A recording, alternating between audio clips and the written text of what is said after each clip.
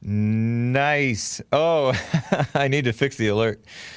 What's up, guys? I am James Hake. This is the Hake Report. It is Tuesday. No, not Tuesday. It's Thursday, July 2nd, 2020, day 2 of White History Month, the third year of White History Month, 2020.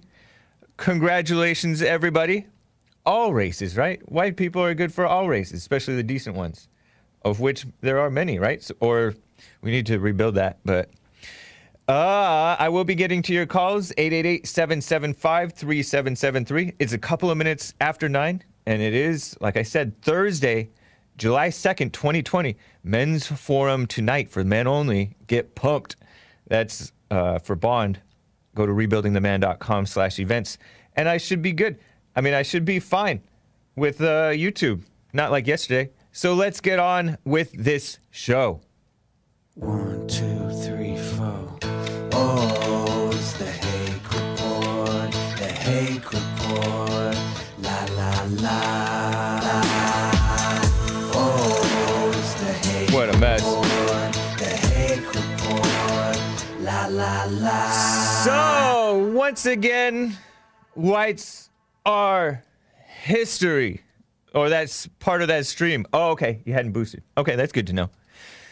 Joel's undermining me by accident. Totally by accident. But we know what went wrong. All right? So don't sweat it, guys. The stream did drop, but the song always gets cut out, says Trevor Wesley. Thank you to Trevor for the beautiful song, but Joel and the stream don't like it. It's the COVID. The COVID doesn't like it. They just can't stand great renditions of a great song. So, anyways, it is White History Month, and it is Thursday. My second day of 2 hours of Hake. Yes, I am doing 2 hours. And a lot of you guys dropped off when we went to break, so we're going to change it up and make it more so that you know for sure that we're not ending the stream at the top of the next hour, right? 9 to 11. 9/11. What's up, Tim? Okay, so before I get to calls, I want to present to you my next White History Month hero.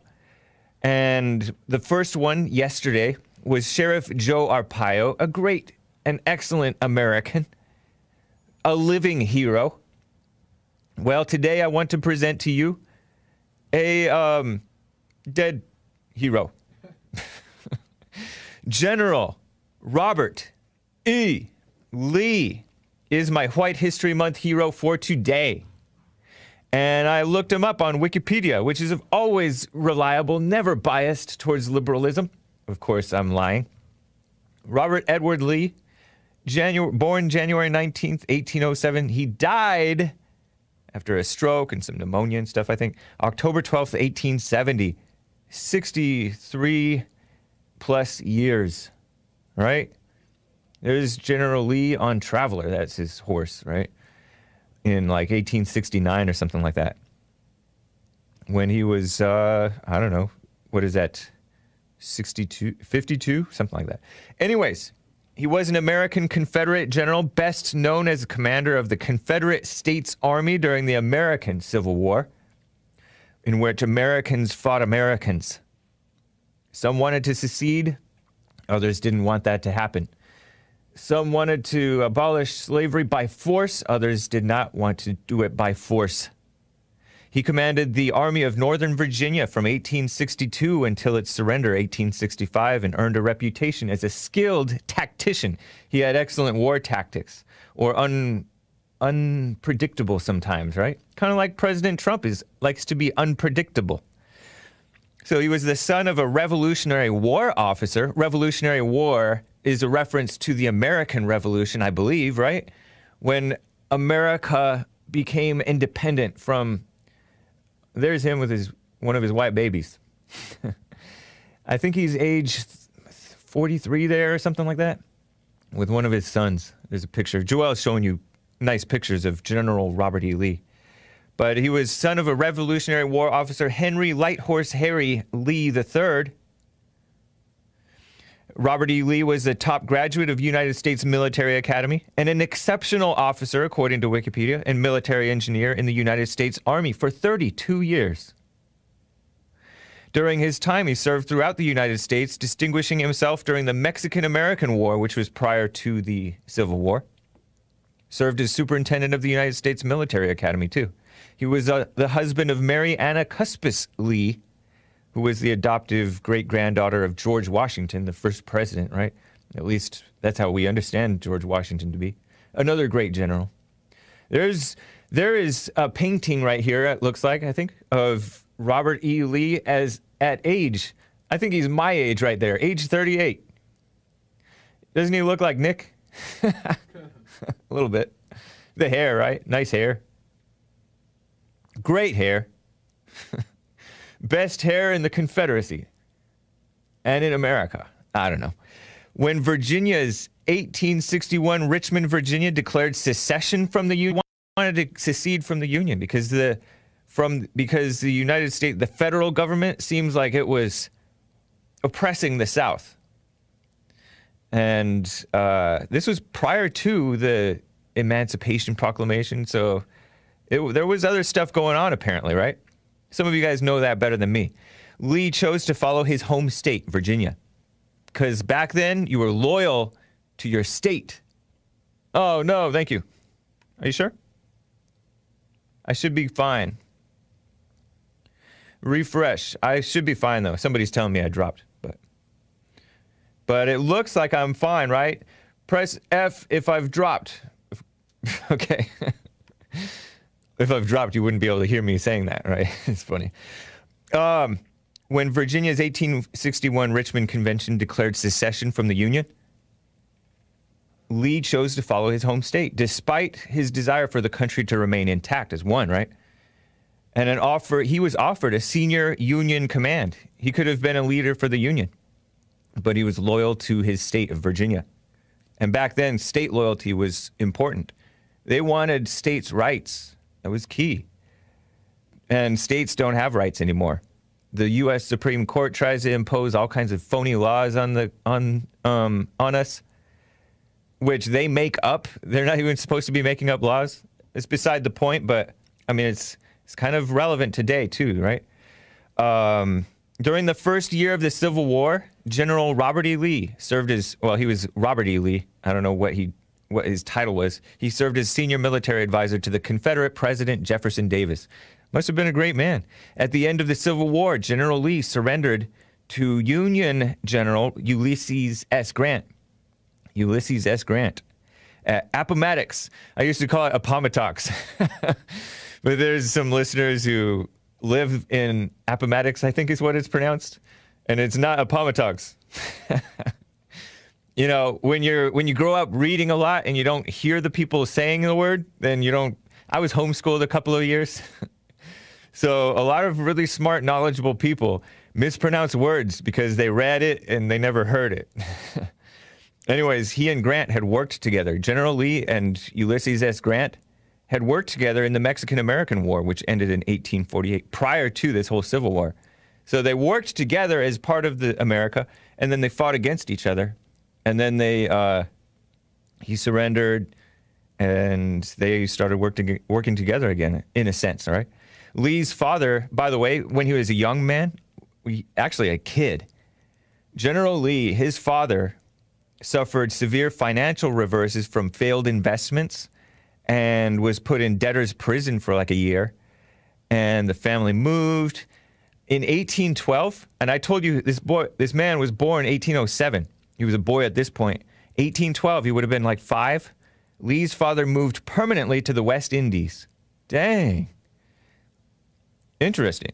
General Lee got married to that step-great-granddaughter, whatever, of George Washington, and he had 7 children, 7 white babies, right on.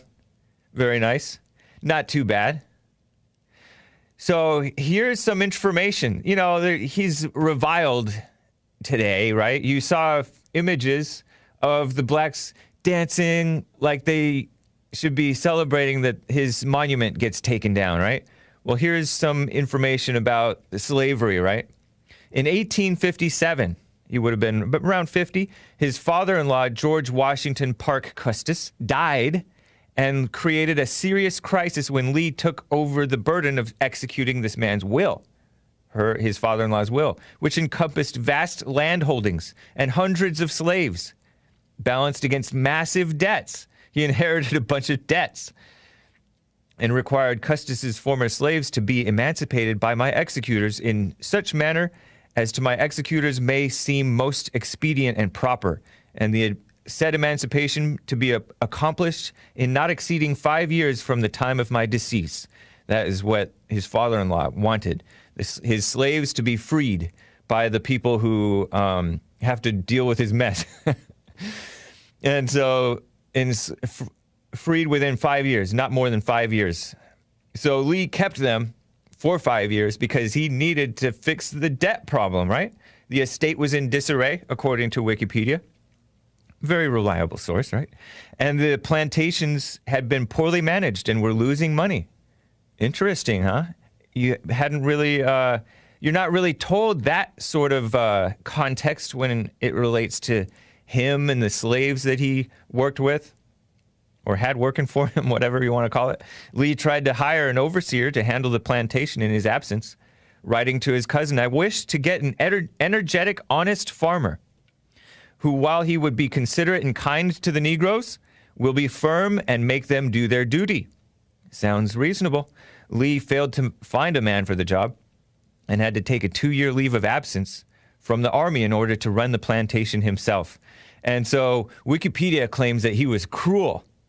His cruelty, Lee's cruelty to the Arlington plantation, on the Arlington plantation, nearly led to a slave revolt, which, since many of the slaves had been given to understand that they would be free as soon as Custis died, and they protested angrily at the delay. No, 5 more years. Reminds me of, there was a man in the Bible who worked for his father-in-law for 7 years before he could marry his favorite girl. And then the father-in-law tricked him and gave him the other girl, and he had to work 7 more years to get the girl that he wanted. Rachel and I think it was Israel. I think it was Israel himself. I could be wrong. Anyways, they didn't have patience. In May 1858, General Lee wrote to his son Rooney, "I have some trouble with some of the people," referring to these slaves, right? "Reuben, Parks, and Edward, in the beginning of the previous week, rebelled against my authority, refused to obey my orders, and said that they were as free as I was, etc., etc., etc., etc. I succeeded in capturing them and lodging them in jail. They resisted till overpowered and called on the other people to rescue them. Less than 2 months after these slaves were sent to Alexandria jail, Lee decided to remove these men and 3 female house slaves from Arlington and sent them under lock and key to the slave trader William Overton Winston in Richmond. These seem like reasonable actions, right? Under the circumstances, who was instructed to keep them in jail until they could find good and responsible slaveholders to work them until the end of the 5-year period. Right on. Lee ruptured the Washington and Custis tradition of respecting slave families. I've told you guys before that I heard from reliable sources, such as Peter Schiff, who's looked into it, that in general, most slave owners did not separate the slaves' families, but some did. So Lee did this. He did separate the slave families. And, I don't know what that means. Were they adults and they were just related in a big extended family, or were they children from parents and stuff like that? And, there's a whole lot of propaganda about people who separate children from families, right? They do that with Trump, President Trump, when he's dealing with the illegal immigration crisis and the fake refugee crisis, fake refugees, in putting a crisis on America. And he separates the parents, the supposed parents, from the supposed children. And in most cases, it's not both parents. So they're already separated families. And so there's a whole lot of propaganda. I take this all with a grain of salt when he talks about separating the families. But look at the crisis that he inherited from his father-in-law. Anyways, he ruptured that tradition of his family, his in-laws, and he broke up every family but one on the estate, some of whom had been together since the Mount Vernon days, whatever that is, right? I guess generations. So I don't know. I don't really, I'm not necessarily moved by that. I don't know what that means. And on top of that, a lot of historians have a bias, a propaganda, a push for, they believe in communism. They don't believe in America, most historians today. Here are Lee's views on race and slavery, supposedly, right? Lee said that he had sympathetic feelings towards blacks. And while Lee held slavery to be an evil institution, he also saw some benefit to the blacks who were in slavery. Interesting, huh? He helped assist individual slaves to freedom in Liberia. A lot of freed slaves went back to Africa, to this country, Liberia. How well did that work? I don't know. Within that generation, I don't know. But today, Liberia is a mess. I hear. Lee provided for their emancipation on his own will, his slaves. He said, after I die, I want my slaves to be freed. Isn't that nice?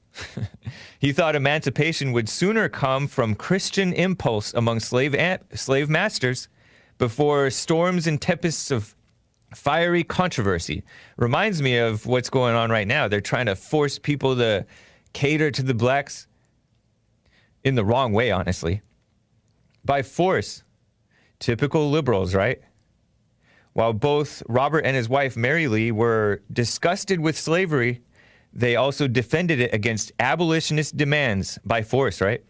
For immediate emancipation for all enslaved, which to me sounds good and reasonable because you have to function.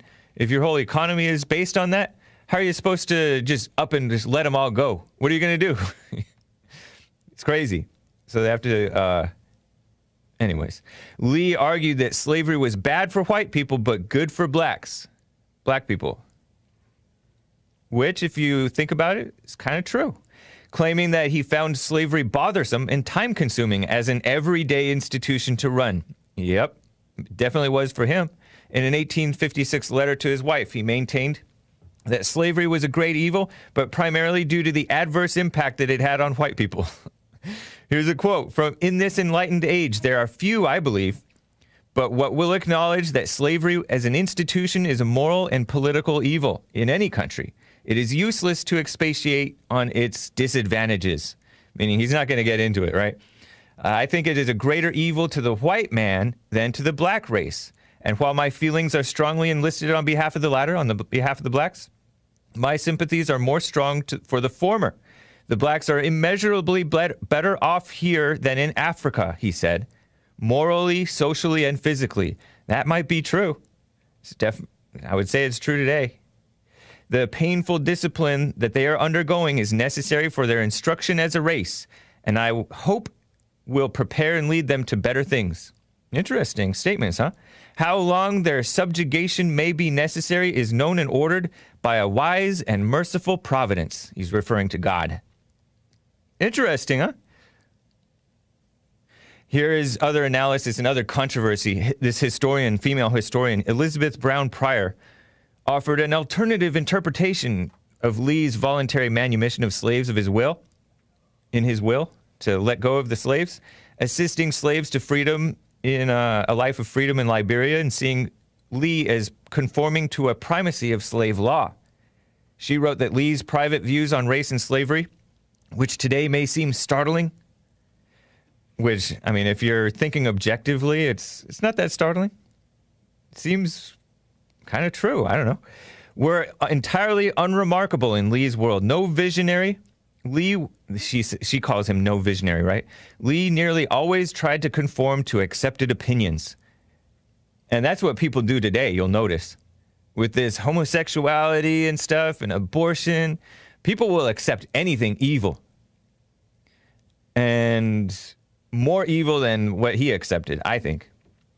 His assessment of black, they call what she calls black inferiority, the necessity of racial stratification, the primacy of slave law, and even a divine sanction for it all was in keeping with the prevailing views of other moderate slaveholders, and many prominent Northerners. Some guy, Foner, writes that he did not stop his soldiers from kidnapping free black farmers and selling them into slavery. Interesting. I think that might have been during the war. I'm not sure. There's a whole lot of sleazy people today, though, who pass judgment on General Lee for, having allowed his soldiers to capture people and turn them into slaves and stuff like that. These people are intellectuals who excuse the evils of today. They, such as Barack Obama supporting abortion and infanticide, letting the baby die on the medical table. And also, like, even black conservatives pretend like Obamacare was not a bad thing. Socialized medicine that supports homosexuality, transgender madness, all that crazy stuff. The federal government imposing on the states and individuals when it should have no say. Crazy, huh? So, this is what's meant by different times, right? In different times, you accept different evils. And the evil of today, in my opinion, it far trumps the evils of the past. It's way worse today than it was back then.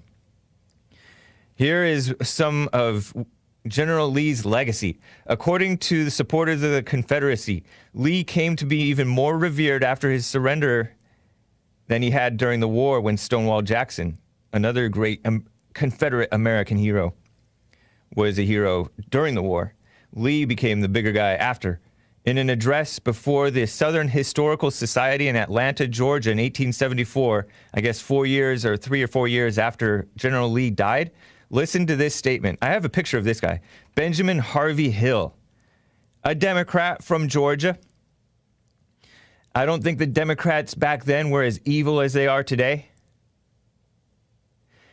This man, Benjamin Harvey Hill, described Lee in this way. He was a foe without hate, a friend without treachery, a soldier without cruelty, a victor without oppression, and a victim without murmuring.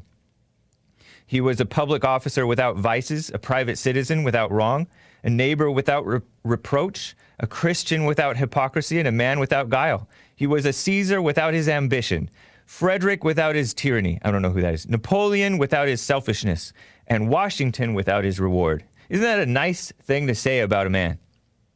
A foe without hate, a friend without treachery. That is rare. If that's true, that's a nice statement on General Robert E. Lee. Right on to Benjamin Harvey Hill for that statement, if that's true. That's something to aim to be, definitely.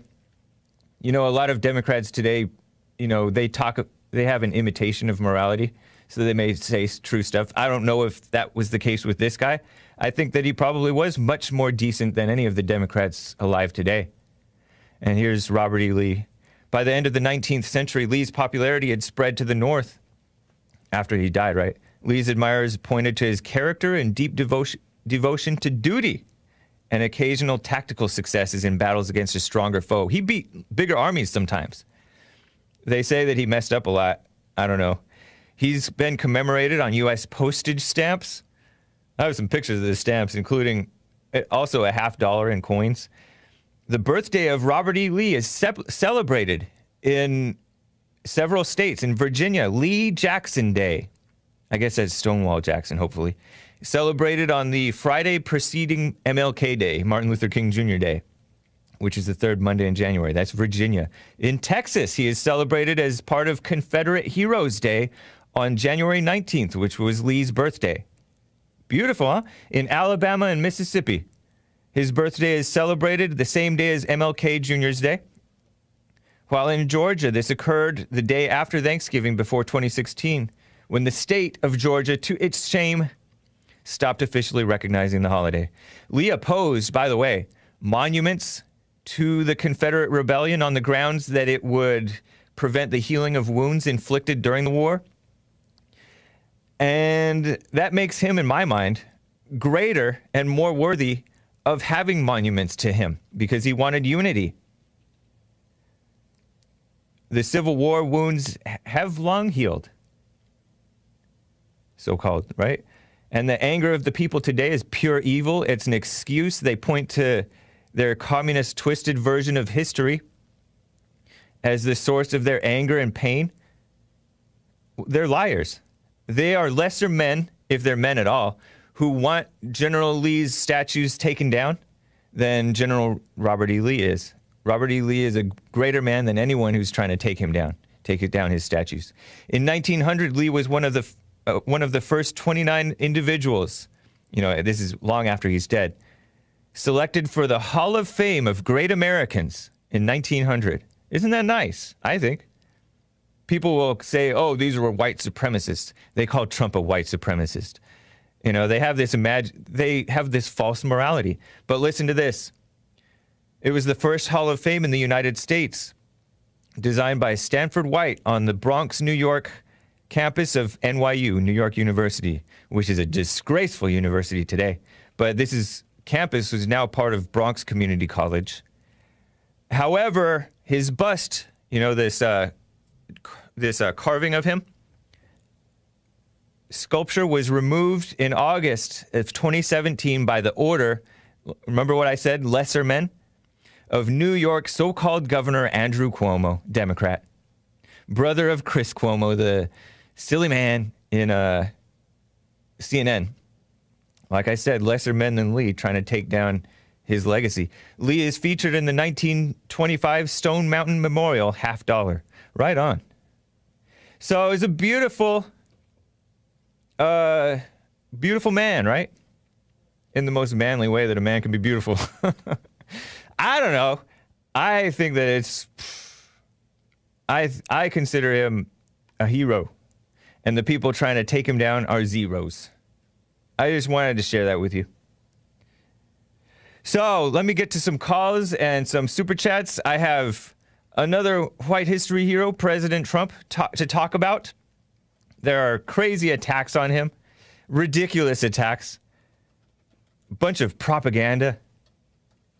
But let me read a few super chats. Mo Betta Stand Up gave a diamond and said, "Diamond to ask Joel to teach Hake the new dance move." Oh man, you're gonna have to give me a diamond to take a dance lesson. I'm traumatized by lessons, right? I like to learn stuff on my own. That's why I don't learn. Mo Betta Stand Up gave a diamond to Noah's Ark, Kansas. Oh, the Ark going up. Jesse Lee Peterson with 94 viewers hosting the Hake Report. Thank you on DLive, dlive.tv/Jesse Lee Peterson, dlive.tv/The Hake Report. Asmodor as well, dlive.tv/Asmodor, AZZMADOR.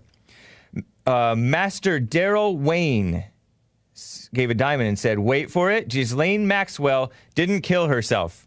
That's a reference to the lady ex-girlfriend, I guess, of Jeffrey Epstein.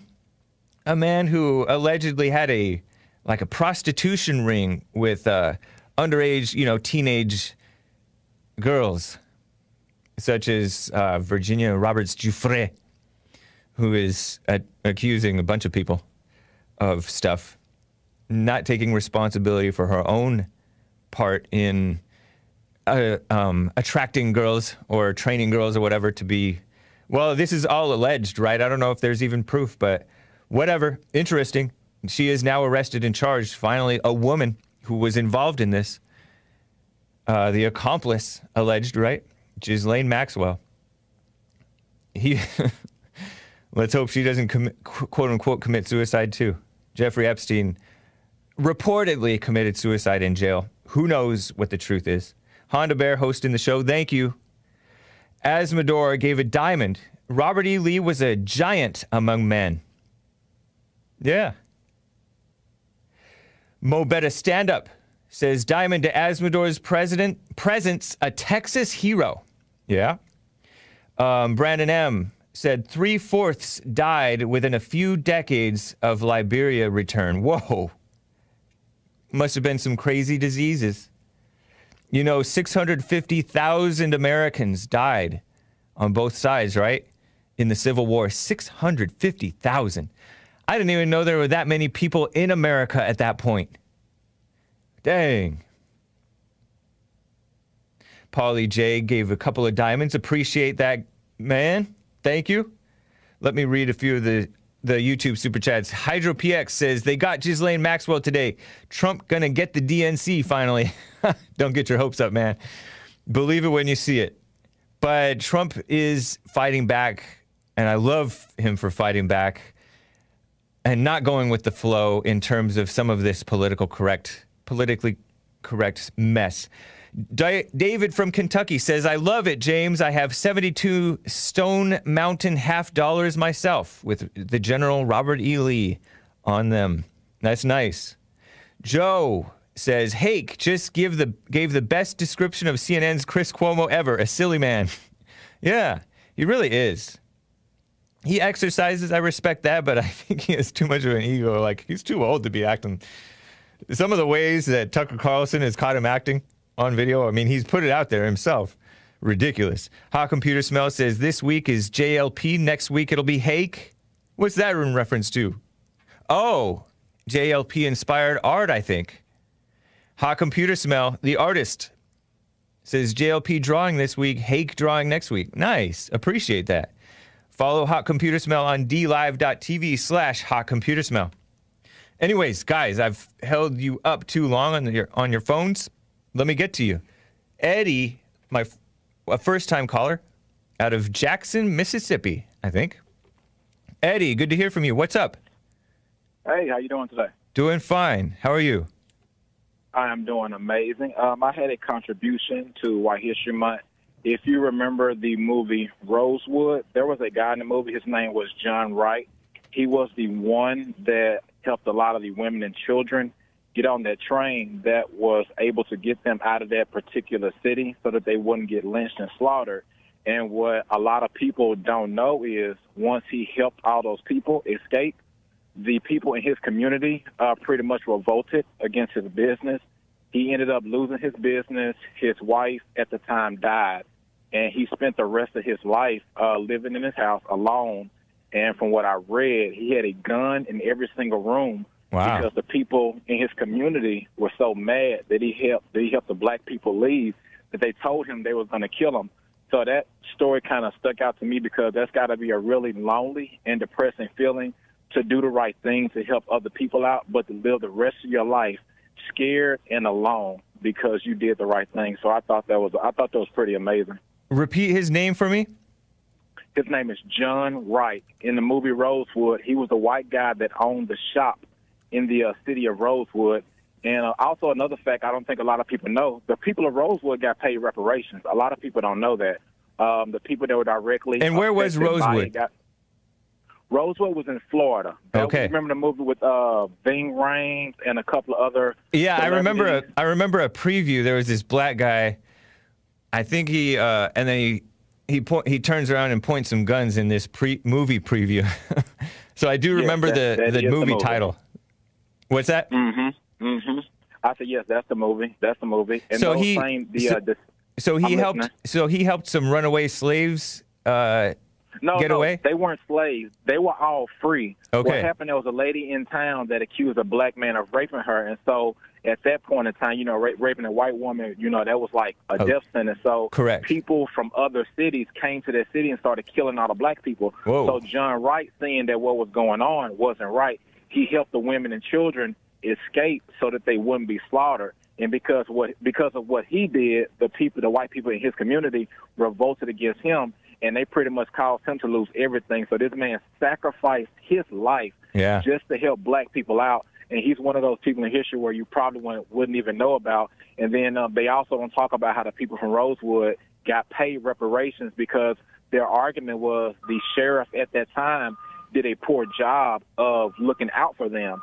So the state of Florida actually paid them reparations. I think it was like $3.5 million, and they divided. Then they also what year was that? Funded. Oh, I do not remember. Was that pretty recent though? Early.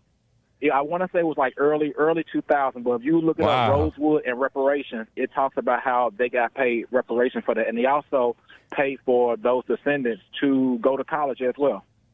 And what year or what decade or whatever was this incident where there was this race war with the whites feeling supposedly defending their white woman. Well, it wasn't necessarily a race war. What happened when she accused the black guy of doing it, what they thought it was a guy that was a prisoner that escaped off the chain gang. Mm-hmm. So with him escaping off the chain gang, they figured that he went into the town, raped that woman, and kept on going, when in actuality it wasn't him. She was cheating on her husband with a white guy, and so she didn't want to get in trouble for that, so she accused a black person of doing it, and she made the whole story up. And I want to say he ended up beating her or something like that. You know, it's crazy. Like, times don't change. Women often will lie, and people in general, they identify with their race, and you see that happening today with the blacks.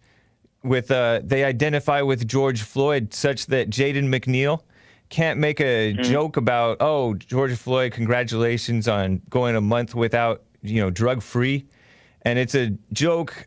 It's maybe off color about George Floyd, but all blacks, well, a bunch of blacks who identify with their blackness, take that personally as though it was an affront to the all blacks.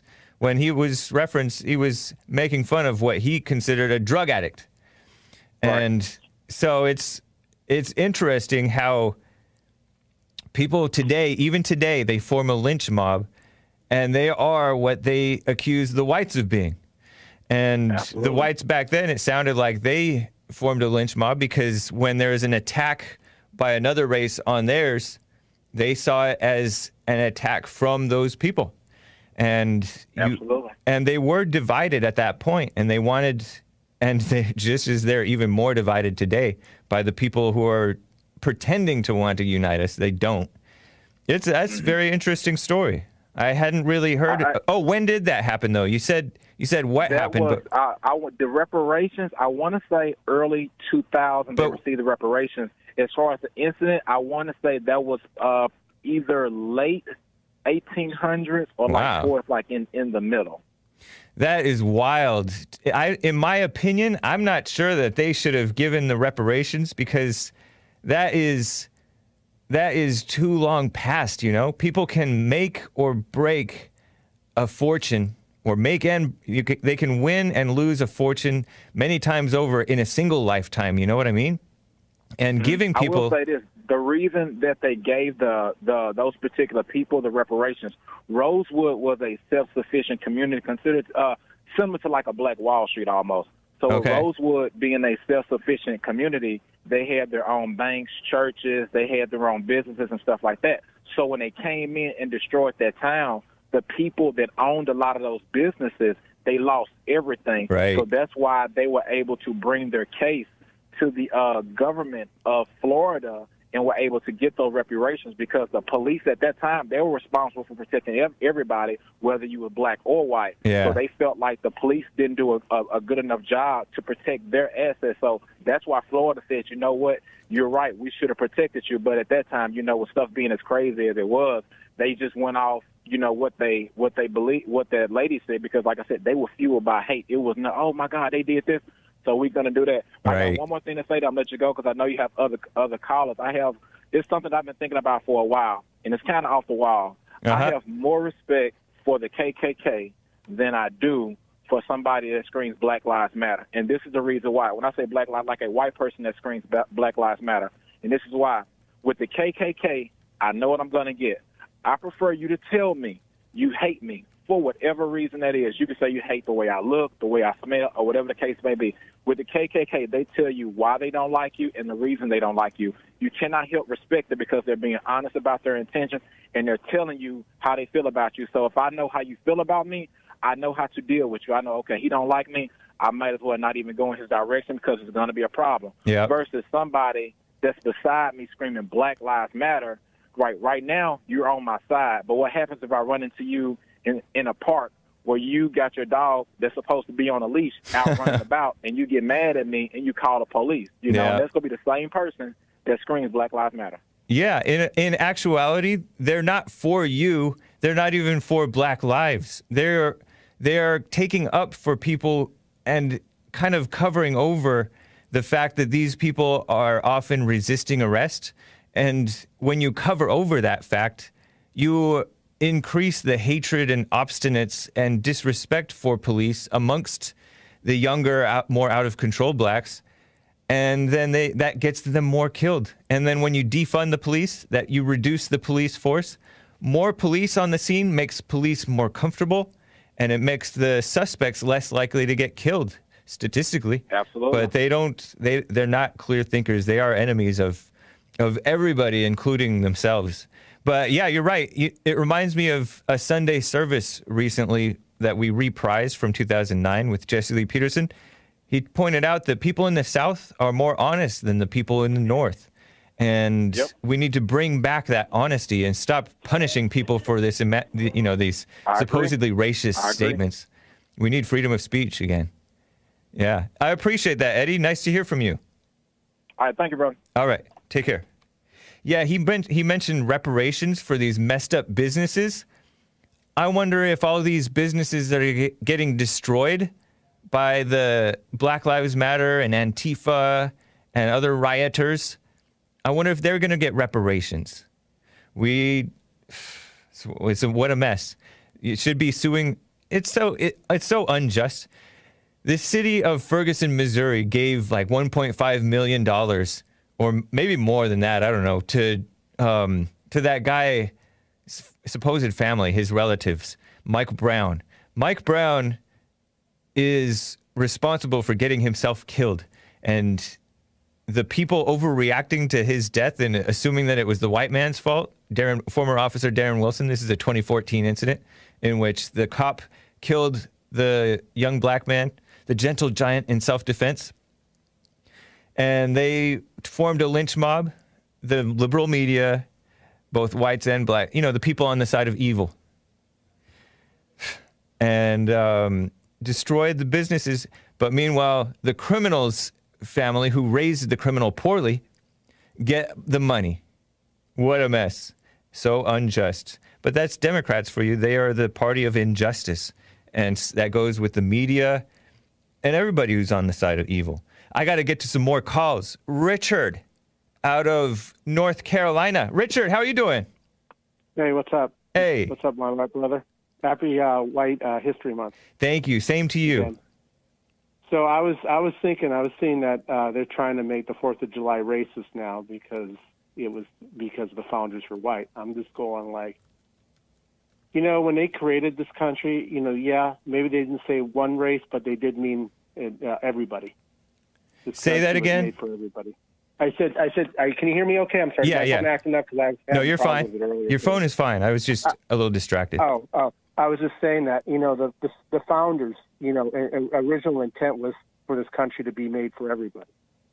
You think so? Yeah, I think so. I think it was for their posterity. Yeah. Well, yeah. But I mean, it did turn into something that was something made for everybody. Why do you think people are breaking down our borders to try to get in? We were such a hateful country and full of people who didn't like each other because of their skin color. Do you think people would be trying to bust down our doors? No, they wouldn't. You're right. It's such a farce. It's because we have this very wealthy country right now, and take it down. And we aren't enforcing our laws, so we're just opening ourselves up to be taken advantage of. It's so evil. Yeah, I do hope when Trump wins again, which I think he will win, I hope he just marches in the National Guard to everywhere that's having problems and just starts arresting people and putting them in federal jail. You know that? Yeah, we'll see what he does. I think that he will win too. I'll tell you one thing. I heard that a lot of prisoners don't like BLM or those Antifa people. I heard that when they do get thrown in jail, by the time they leave, they're usually beat up. You know that, or treated like a piece of garbage, like someone's little boy. If I know what I mean. Oh, that's a shame. They are evil people, and a lot of them are just nasty, angry people. Mm-hmm. And so I wouldn't be surprised that ordinary criminals have a strong distaste for these types of criminals. Well, and they also don't like pedos either. Pedos usually end up dead in jail. Right. They're not separated. Yeah. Yep. Murderers don't like them. It's interesting, man. People have like a low standard for. To be honest, I think that it's a sign of a degradation of society that they'll accept everything evil except for the pedophiles. And now there's a whole bunch of people that are trying to accept that too.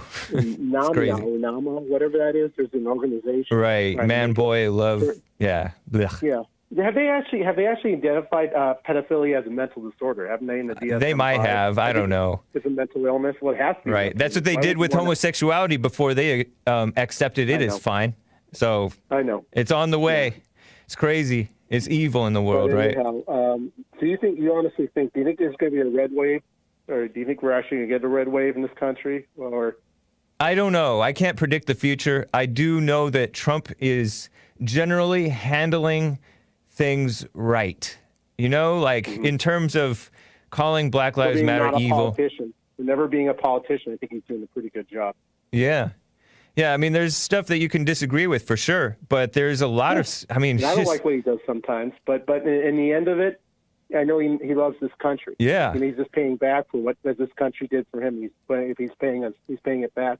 I love this country great again. I love the fact that he's standing for our monuments. He's going to do this 3rd and 4th of July tomorrow and Saturday, I think, in at the Mount Rushmore thing, which is under attack by the extreme left. And I know there's patriots marching down there in large groups. There's YouTube channels of patriots forming up little armies to protect it. And then there's these American Indian activists who really have a hatred for their own. They embrace false victimhood and communism and just smears against white people. They call it a symbol of white supremacy. Well, then bow down. I'll tell you something in Wisconsin. Yeah. Only they can spear hunt. They can have gambling. They can. What do you call that when you flash a light in a deer's eye and you can shoot them? Makes it easier. They can do that too. Wow. They can bow hunt without restriction. They can deer hunt without restrictions. Interesting. I mean, they're basically given everything. And the only reason, I'll tell you something. The only reason some of them are poor and downtrodden is because they've been given so much government assistance. Exactly. The government only hurts them. Yep. I know that. And what they do, they buy alcohol, and they do have a gene that does make them more susceptible to alcoholism. You know that? I wouldn't doubt it. I don't know, but I'm not surprised if it's true. But you're right. This stuff, I don't know what they were getting, but there were people down the street from where I grew up who were Indians, or at least had Indian blood. The tribe kicked them out. They were bums at one point, right? They were just kind of bums. They were not horrible people, but they were bums. And the tribe kicked them out. They stopped getting that money. They started working. Their lives improved dramatically. They became like honorable men. It was so great. And you hear story after story of people getting kicked off of welfare. Yeah, I'll tell you one thing. I know people that have left the reservation and joined the rest of the country, and their lives have dramatically improved. Yep. Yeah. And it's a shame too, because the Indian culture is a beautiful culture. In general. Maybe. You know that? I don't know. I don't know that. But I'm just saying. It's kind of cool when you're growing up as a kid and you see these Indian garb and stuff like that. That's cool. Yeah.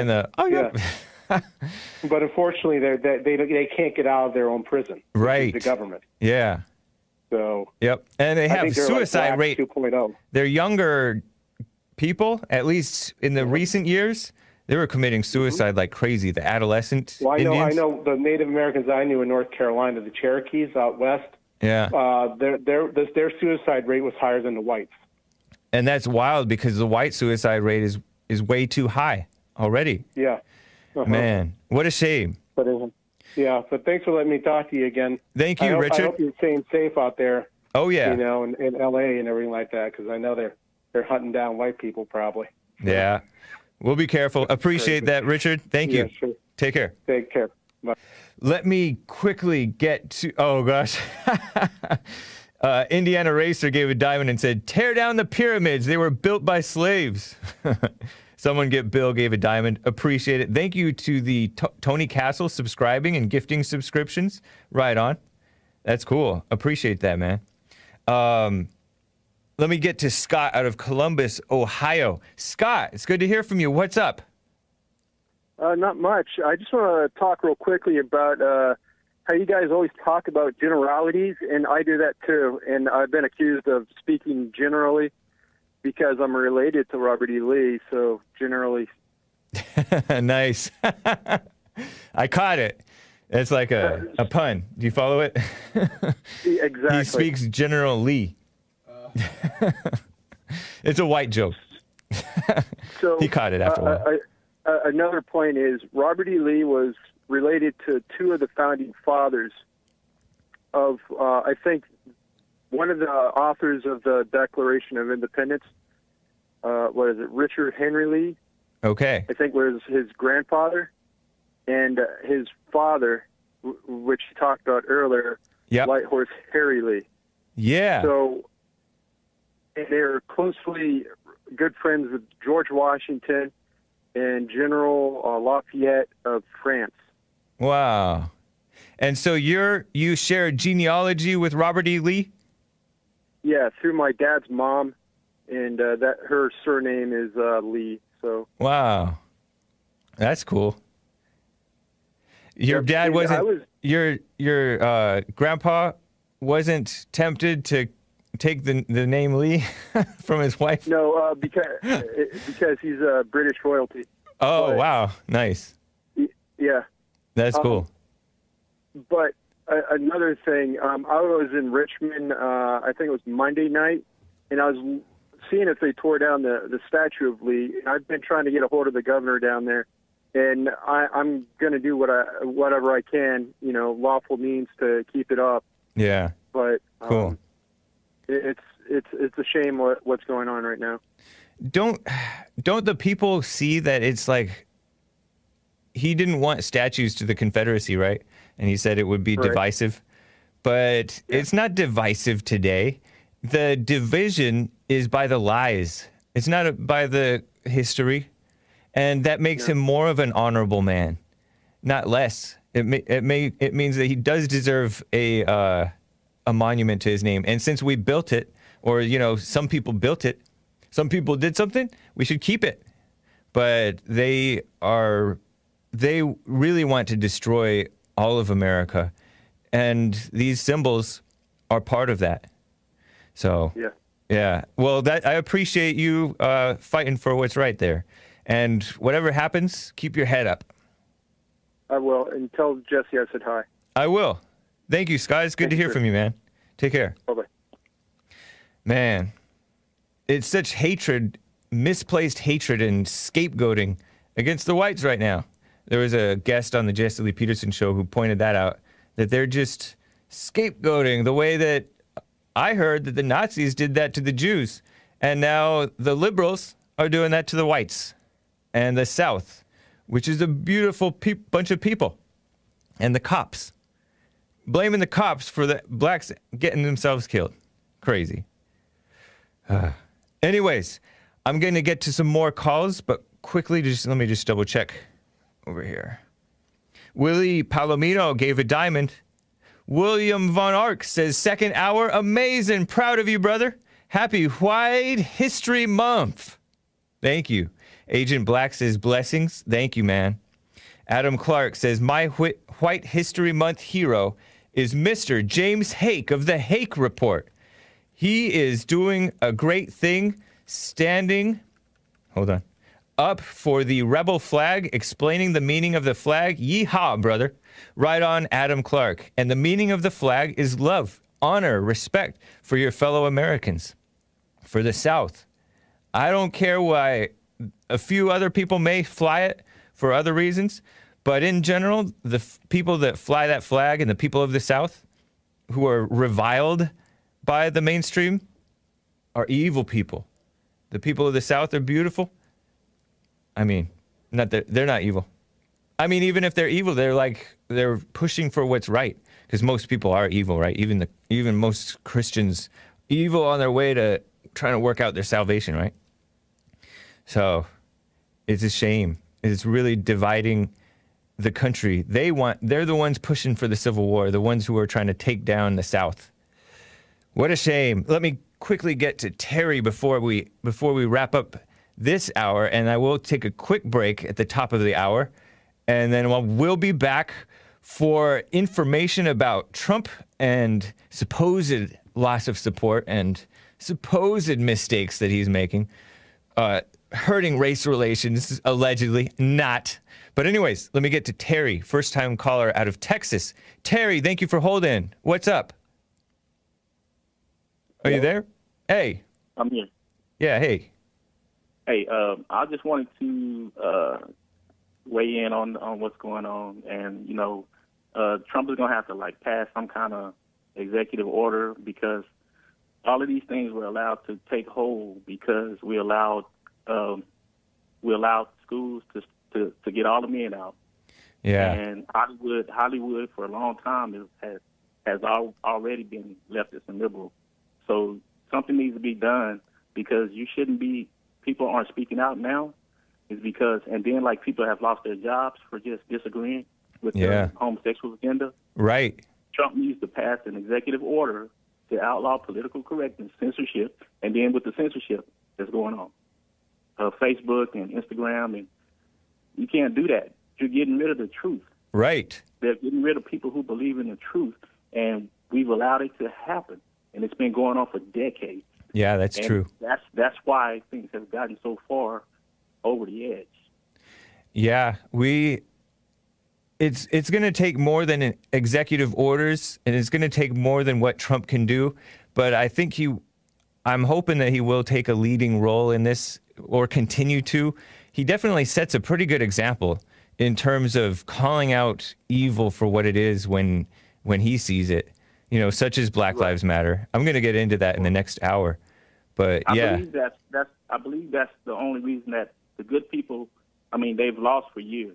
Just for disagreement, which they have a right to disagree. Right. You have a right to not like somebody, and you even have a right to tell them just as long as you don't get physical with them. Right. Yep. So you can't, and that's what all this movement is about. This is just a movement based on emotion. Yeah. You know, we wouldn't allow the Muslims to give us an emotional excuse after they knocked down the towers during 9/11. Right. That's what they're doing now. They're letting all this damage be done exactly just because of emotion. Yep. Because they're listening to the emotion. You can't bring that in. It's totally. You can't fight it if you. Yeah. That's that kiss up culture. That's like what you said. I think political correctness, and that's outlawing. You're right. It's outlawing truth and honesty. And even if you honestly have a hatred for somebody, you should be able to say it. You should be able to have. You can't have that opinion now and speak about it because you lose your job. Right. All those people, if we're going to start fighting back against this, which Jesse is right to, you lose your job. Right. All those people, if we're going to start fighting back against this, which Jesse is right to, his way is another way that we are still going to have to do that too. We're going to have to fight back by realizing, you know, how much single parent households have destroyed these children. Yeah, so that's a good point. Do that also. Yeah, we also have to do that, but we have to fight on another front. Also, is we have to get rid of this. We have to give these people back their jobs, their businesses, their land, so people can see that the tide is turning, and they'll start speaking up because that's what will stop these kind of riots and stuff from happening. Because when people are afraid to get out in the street and speak up, they're afraid of losing their jobs because that's all they've seen in the last 40 years, 30, 40 years. We need to bring back some courage that people will be willing to sacrifice a job, even unjustly, right? So that they can at least tell the truth. And those people can set an example, and the evil that happens to them will help wake a lot of people up. Oh, don't turn that thing on. I don't want that part because that feels like the end. That's cool. Hey, man, I'll call back and we'll talk some more. All right. Appreciate it, Terry. Good to hear from you, man. We're just going to cut clean. I'll tell you. Good luck on your 2 hours, man. Thank you, man. Appreciate that, Terry. All right. And thanks for the call. Do call again. Take care. Okay. Bye. All right. I'm going to get to Rick and the rest of you callers shortly, but I am going to take a break. And what I'm going to do is I'm going to say I'll be right back, and then we'll play a nice, beautiful song from Bright Lights. John Parfitt, Jon, new word Parfitt, who is a supporter of Jesse Lee Peterson anyway, and Bond, so that's cool. And you hear his music on The Fallen State as well. So Enjoy this beautiful song, and I'll be back in a few minutes. Hang tight, guys. I will be right back. We are continuing with hour 2 of the Hake Report. Here we go.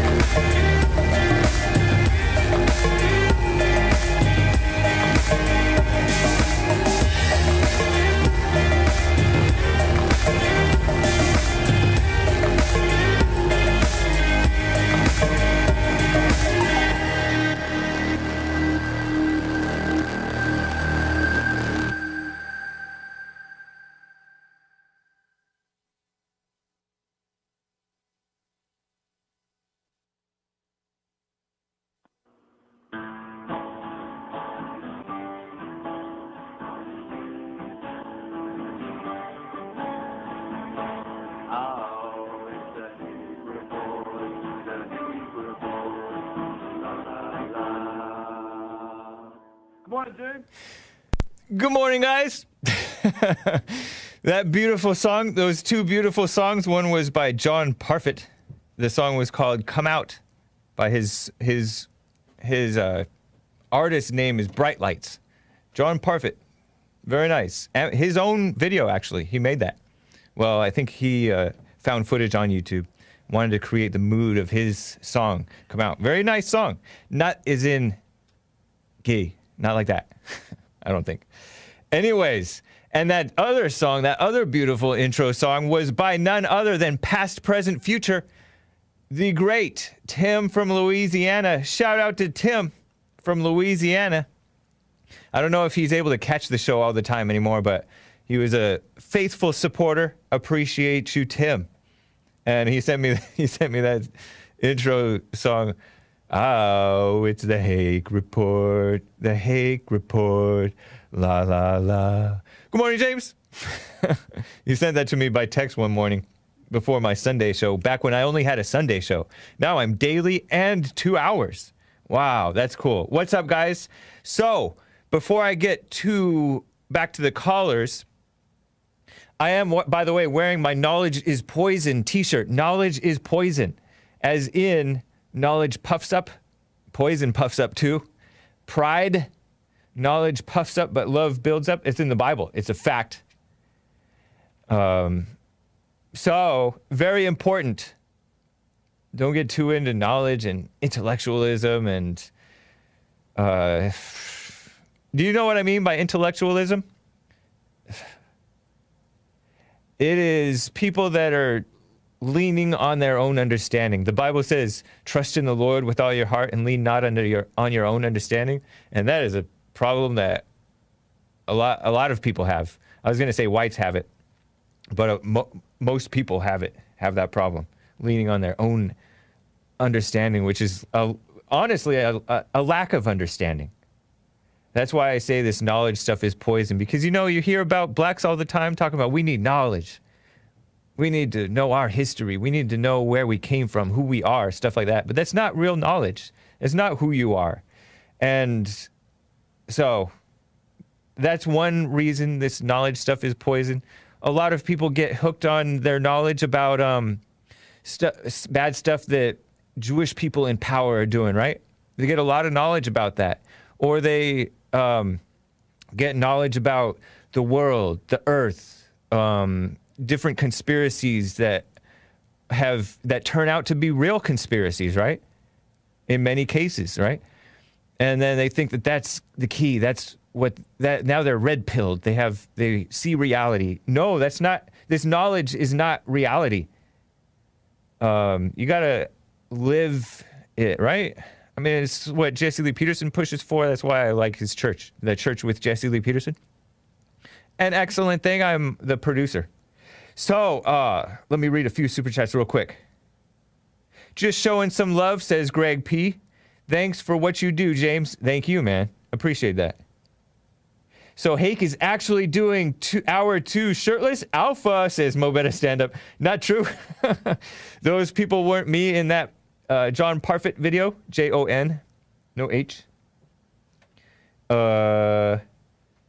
Simp No Mo says Hake is based America first. Yes. I mean, that's kind of you to say, but yes, America first. Mo Better Stand Up says bad hair hates Hake and Nick and Joel too. He spells Joel funny. But based AF, based America first, says second hour diamond. Thank you. Appreciate that. So let me tell you guys, before I get back to calls, hang tight, Brandon, Rick, and all of you guys. There's a lot of hype about supporters that Trump has lost. And you probably know many. Some of you may even be like teetering on really disappointed in Trump and stuff like that. But here's some propaganda. The supporters Trump has lost. It's a drudge it was a drudge headline, right? And it's a New York Times article shared by DNYUZ, the failing New York Times, I might add. I did hear that Trump has lost some support among whites. His support has remained pretty much unchanged by the coloreds, the POCs, the people of color. They still support him as a minority. a minority of them still support him, right?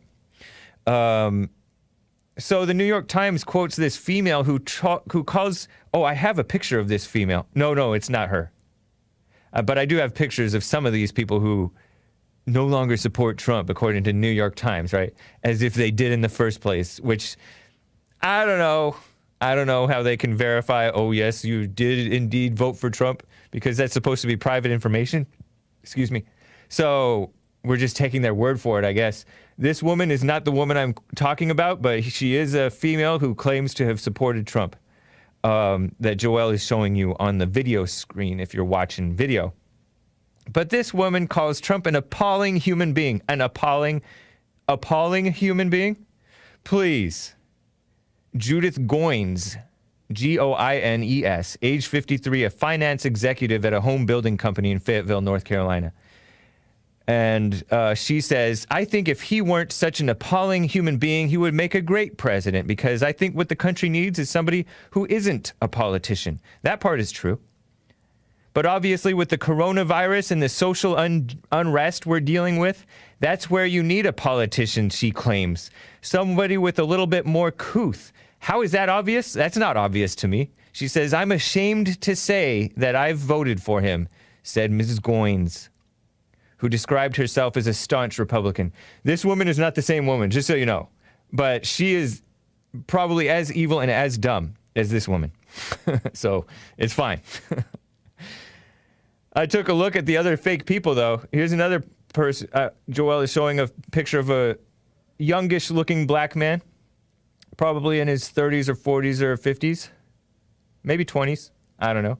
But, you know, these guys, they dress young. But this guy claims to have supported Trump. This man is named Kelvin Pittman, a black guy, the second, outside his home in Jacksonville, Florida. I thought he was supposed to be for the people, he said of the president. And that's a photograph from Charlotte Kessel for the New York Times, the failing New York Times, that is. Yes, he is for the people. And, you know, you can have your disappointments, I guess, but these people are phony, in my opinion. And that woman that Joelle was showing earlier, Kathleen Graham, near her home outside Grand Rapids, Michigan. I don't think he has empathy toward any race, she said of the president. And that's another one from Elaine Cromie from the New York Times. These people posing like they're, I don't know, it's weird. New York Times and their photographs of these people, their portraits, making them look all dignified when Trump is the man with dignity. And empathy is a liberal word, so I don't believe that she voted for Trump. Maybe she did, but I don't know. To use the word empathy, no. Empathy is a liberal word. Trump has love for all people.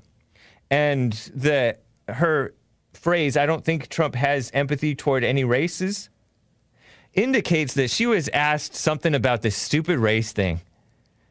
You know, like with the controversy with the blacks going out of control right now, pretending like they're such victims of police brutality and racism, which is not true. And so there's probably somebody asking, oh, do you think Trump has empathy for the blacks or for the Hispanics? So you can already tell that the New York Times writers here, or the interviewers, have a bias. They're not for what's right either. And then one of the other guys looks like a white guy, I guess. His name is Robert Kaplan, at the home of Racine, Wisconsin. I don't know if I'm pronouncing that right. He said he was going to, quote unquote, drain the swamp, and all he's done is splashed around and rolled in it, he said of the president, this Robert Kaplan guy, who's sucking in his gut. And that's a photograph from Lauren Justice for New York Times, right? And this New York Times article is, meet the supporters Trump has lost. A significant majority of people who voted for him in 2016 are planning to do so again. What is different about those who've had a change of heart? This guy doesn't seem like... I've heard people complain that he's hired the swamp, right? Because he hired John Bolton, and he's hired, I don't know, a bunch of these people that are like what you guys call neocons. But he's also has a revolving door for the swamp, you'll notice. I don't know. He's like a standard thinking boomer man. You got to cut the man some slack.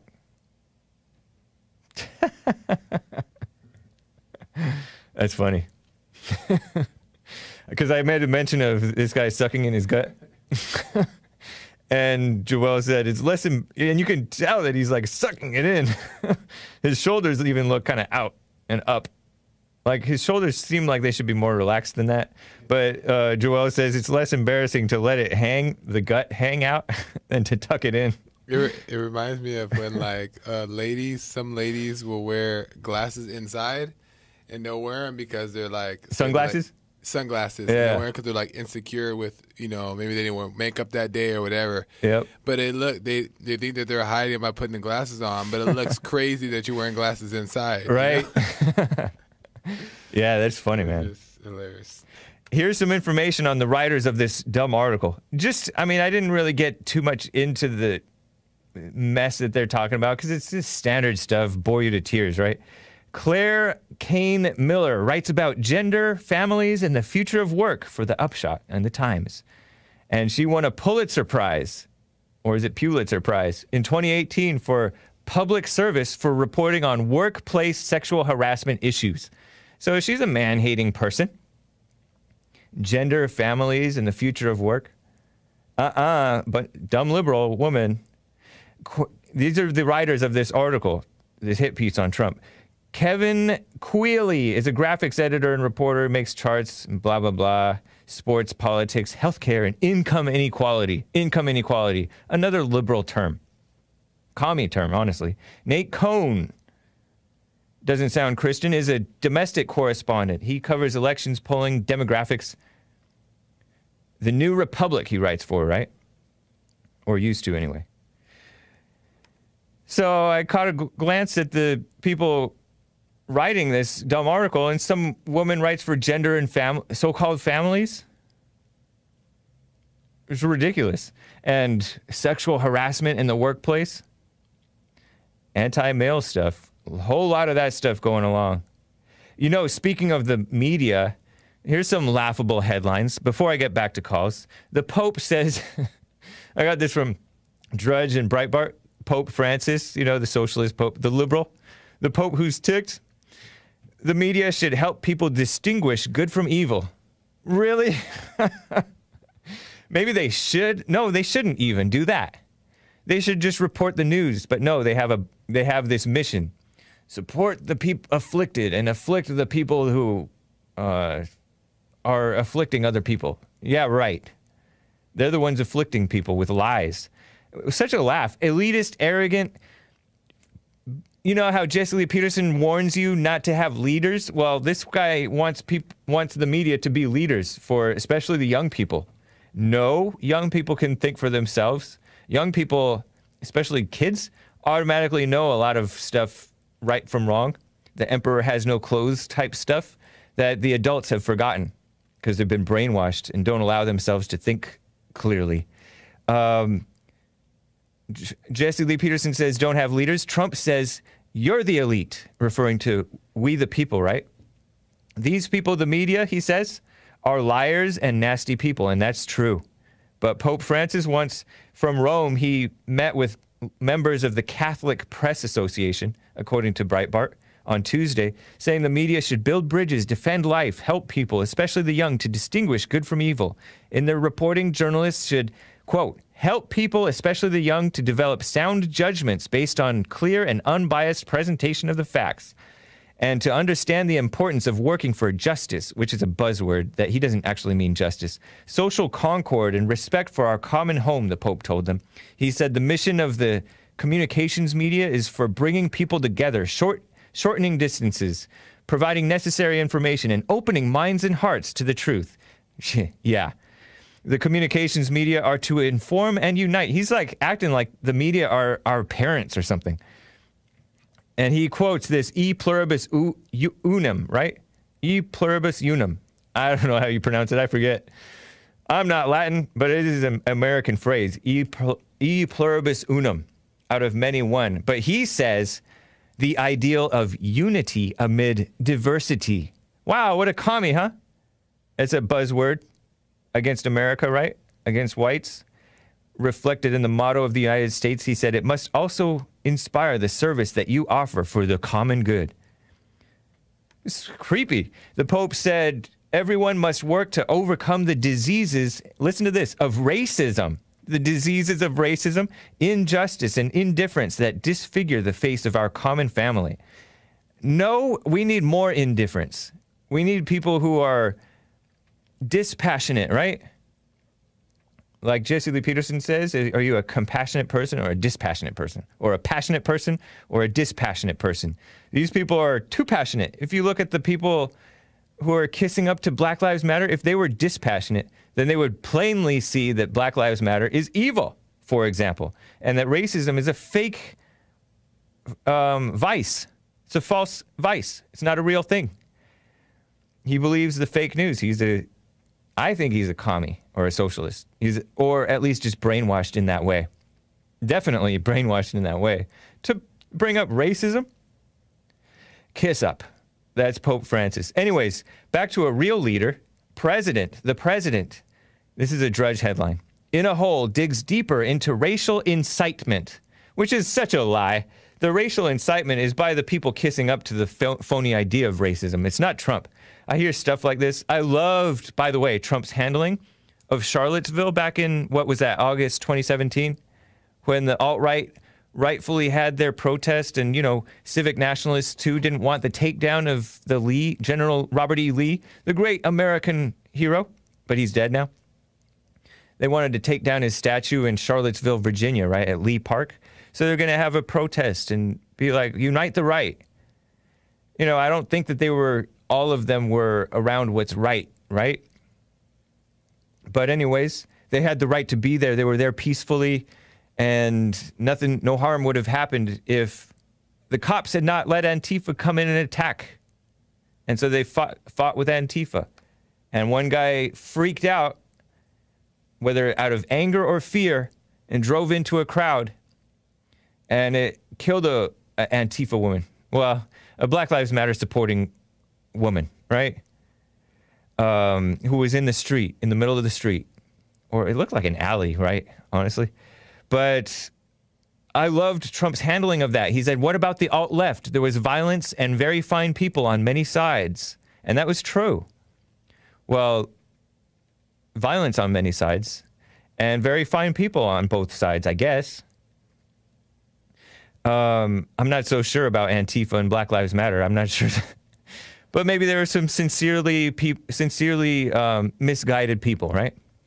And I guess you could be misguided into supporting the alt-right if you're into what's white as opposed to what's right.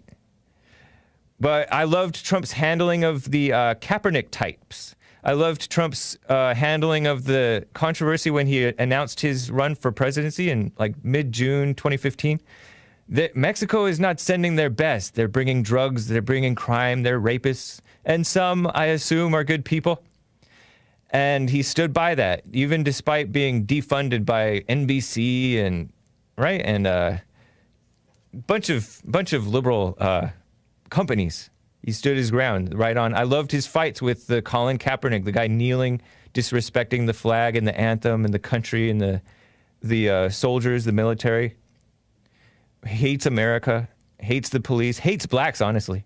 He encourages more black victimhood, more black death. That's Colin Kaepernick, a scum of the earth. And the so-called squad, I love Trump's fights with the squad. So-called squad, right, of progressive female Democrats. So they call that stuff racially divisive. No, he's standing on what's right, dividing good from evil. So Drudge shared this article by Eli Stokols in LA Times, and then I will get to calls.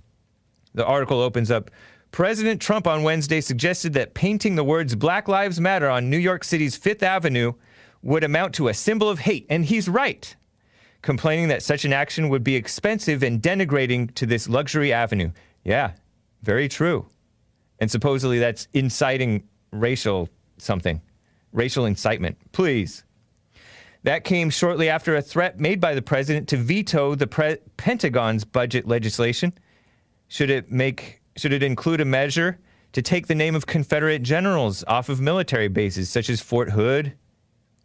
And there's another great and famous fort that's named after a Confederate general, I think. Fort Bragg. These are great forts, and we've won a lot of things. He likes to win as for America. I guess they're bored with winning. They want to lose, which, by the way, that was a measure being sponsored by Elizabeth Pocahontas Warren, of all people, Trump said. Very good to point that out. That came only hours after Trump's declaration that he may end a federal housing regulation aimed at desegregating neighborhoods, because you don't need regulation to desegregate neighborhoods. The government shouldn't be involved, which he claimed has a devastating impact on America's suburbs. I would say that that's probably true. I'm glad he appointed somebody halfway decent to HUD, to the head of HUD, but HUD is the Housing and Urban Development, which I don't know why the federal government has any say in that issue, but they're full of redistribution of ghetto-type communist people. Obama was redistributing the ghettos, pulling people out of the ghettos and putting them in nicer neighborhoods to commit crimes there, bring down those towns. Anyways, under the pretense that it was for opportunity, right? This came a day after he retweeted a video of supporters in an almost entirely white, as in hateful, right? Because white equates with hate, according to these idiots, evil people, right?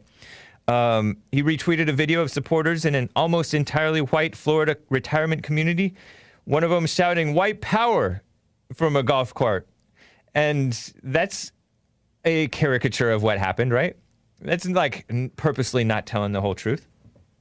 Even if he did say white power, like we have the right to do that. They shout black power. Anyways, that guy was responding to being called a Nazi and a racist. So please. And I have more from this dumb article. I'll put it in my blog post, and I may get back to it, but I want to get to some calls. But they're comparing him to George Wallace, who I think he said segregation now, segregation forever. Because the South, they didn't like being imposed upon by the federal government, forcing them to open up their schools to be for both blacks and whites. Don't they have the right to... I mean, the government maybe shouldn't be enforcing it, I guess. But the people have the freedom to come together or not come together. But there's this imposed false version of you have to love each other. And that's not real. It's so fake. So there's a bunch of dumb historians. They're comparing him to Strom Thurmond of South Carolina. And I bet you that these men were better men than the people who are smearing them. I'm just guessing. I don't know. I haven't really kept up with George Wallace or Strom Thurmond. But those were Democrats who were probably less far gone than the Democrats today. And I don't really hear that point being made by other people. Only 35% of voters said that they have confidence in the president's ability to effectively handle race relations. Those are the smart remnant people. Supposedly, 74% of Americans support Black Lives Matter. I heard that from a caller, and that's according to a poll. Some dumb poll, right? But I doubt it. I doubt it. Let's just say that. Anyways, I got to get to some more calls, but hold on. Let me read a couple more super chats. Mo Betta Stand Up says, my home girl. I can't say that. That sounds like a STD. Insists that the Pope is Antichrist. It's spelled CHLAMIDIA. But thank you, Mo Betta Stand Up. And thank you for changing your first name to something more palatable for the child-friendly, family-friendly stuff. Philosopher with the faithful support, Diamond. Thank you, man. Jib Jab says, Day started issuing fines of $100 if caught without a mask. Not sure if the cops are really enforcing it. I heard that. Over in Miami Beach, they're doing that. Catherine Payne, thank you so much for the continued and generous support. Let me get to some calls, though. Oh, Rick out of Hampton, Virginia. You've been on hold forever. Rick, thanks for holding. What's up? Man, Brother James, man, love you, man. Keep up the good work. How you feeling, man? I'm doing fine. How are you? Pretty good, pretty good. Hey, Cool. I want to comment on last Friday. I think you had Geno Jennings on. Was that last Friday? Yeah, I think it was one a day last week. I played a clip of this black pastor, Geno Jennings, who was saying, Jesus is not white. He slapped, like he literally backhand slapped a poster picture of a Jesus that looked more fair-skinned. And that's encouraging black on white crime, I said. This guy's a crazy man. I had not heard of him before. Too, I like Geno Jennings. Uh-huh. And on that sermon, I heard that sermon, and he was saying too. I mean, he was what it was. He was talking about racism, the Hebrew Israelites. Right. And what happened? And you know the Hebrew Israelites, they go around saying that Jesus is black. Right. So, yeah, I did hear him say that we don't know and we don't care. Right. Yeah. And what happened? He was addressing to Hebrew Israelites, and he was saying, "Hey, look, Jesus Christ ain't this white guy, and black folks, and don't start celebrating. He ain't to do with the afro and with the red ass with fist in there. That's not him either." How come he didn't? How come he didn't slap black Jesus? You know what? I guess he didn't have a picture. Because he probably would have. He went back to slavery, and he said that the slave masters used this white Jesus, and they made the pastor white. Well, the pastor is white, right? So then you're bowing down to the pastor, thinking that you're bowing down to Jesus, and slaves obey your master. And he said that racism is terrorism. So he's not completely right, man. You can like him. He seems like a likable person, a passionate person, but he's not for 100% for what's right. He seems like an angry person who's stuck on knowledge. Knowledge is poison. Yeah, I agree with that. And I will tell you, too, what else he does. You know how you remarry? In his church, he encouraged people to go get a divorce. If you remarry, go get a divorce. Yeah, people that don't want to. Oh, okay, because he doesn't believe. Yeah, he doesn't believe in divorce and remarriage. Well, you know, right. I guess if you don't already have kids with that second wife, then then just to be for what's right, because divorce and remarriage is really, I think it's really adultery. They going crazy with that, man. It seemed like people are just remarrying, just not good. The average person been married like 3 or 4 times, and that's a shame. Yeah, maybe. I mean, he's not wrong about a lot of stuff. It's just that he is wrong about some stuff, and he is. I think he has that. Oh yeah, I think that he has that anger. Like Trump, and he does not. And he don't like Trump at all, and he thinks Trump is a racist. But then again, that's a lot. You know, a lot of black people, James, they get their information on CNN News, right? And a lot. I don't know. Have you ever spent any time or even talked to President Trump? And a lot of people get their news. Even TikTok is getting in on the game. You know what I mean? You know, man. I mean, like, but even if all I read was CNN, I would be able to see through it. You know, you can sense the bias within what you're told. You know what I mean? The stuff that they say that Trump says, that's great. I love that he said that, and they're horrified, but I love it. And so, it's not just that they're getting information from liars. They also don't have eyes to see and ears to hear, or something like that. They don't have understanding. The black community, if they don't hear it from CNN News, it ain't news. That's funny. You know, and it's sad to say, man. Yeah. The average black person. That's true. It is sad, too. They're going to have their news on CNN News, and it's like whatever they say is gospel. Matter of fact, Candace Owens was debating Lamont Mark Hill, and this guy said men can have babies. You know, because you remember that one? Mark Lamont Hill he's good friends with Don Lemon. He used to be a guy with Huffington Post. He's a professor. Jesse Lee Peterson has debated him many times. He's an intellectual, and he's a blind person, and he believes. I don't think he really believes in this stuff. I think that he's just kissing up to it because he knows that that's the game that he has to play if he wants to be in with them.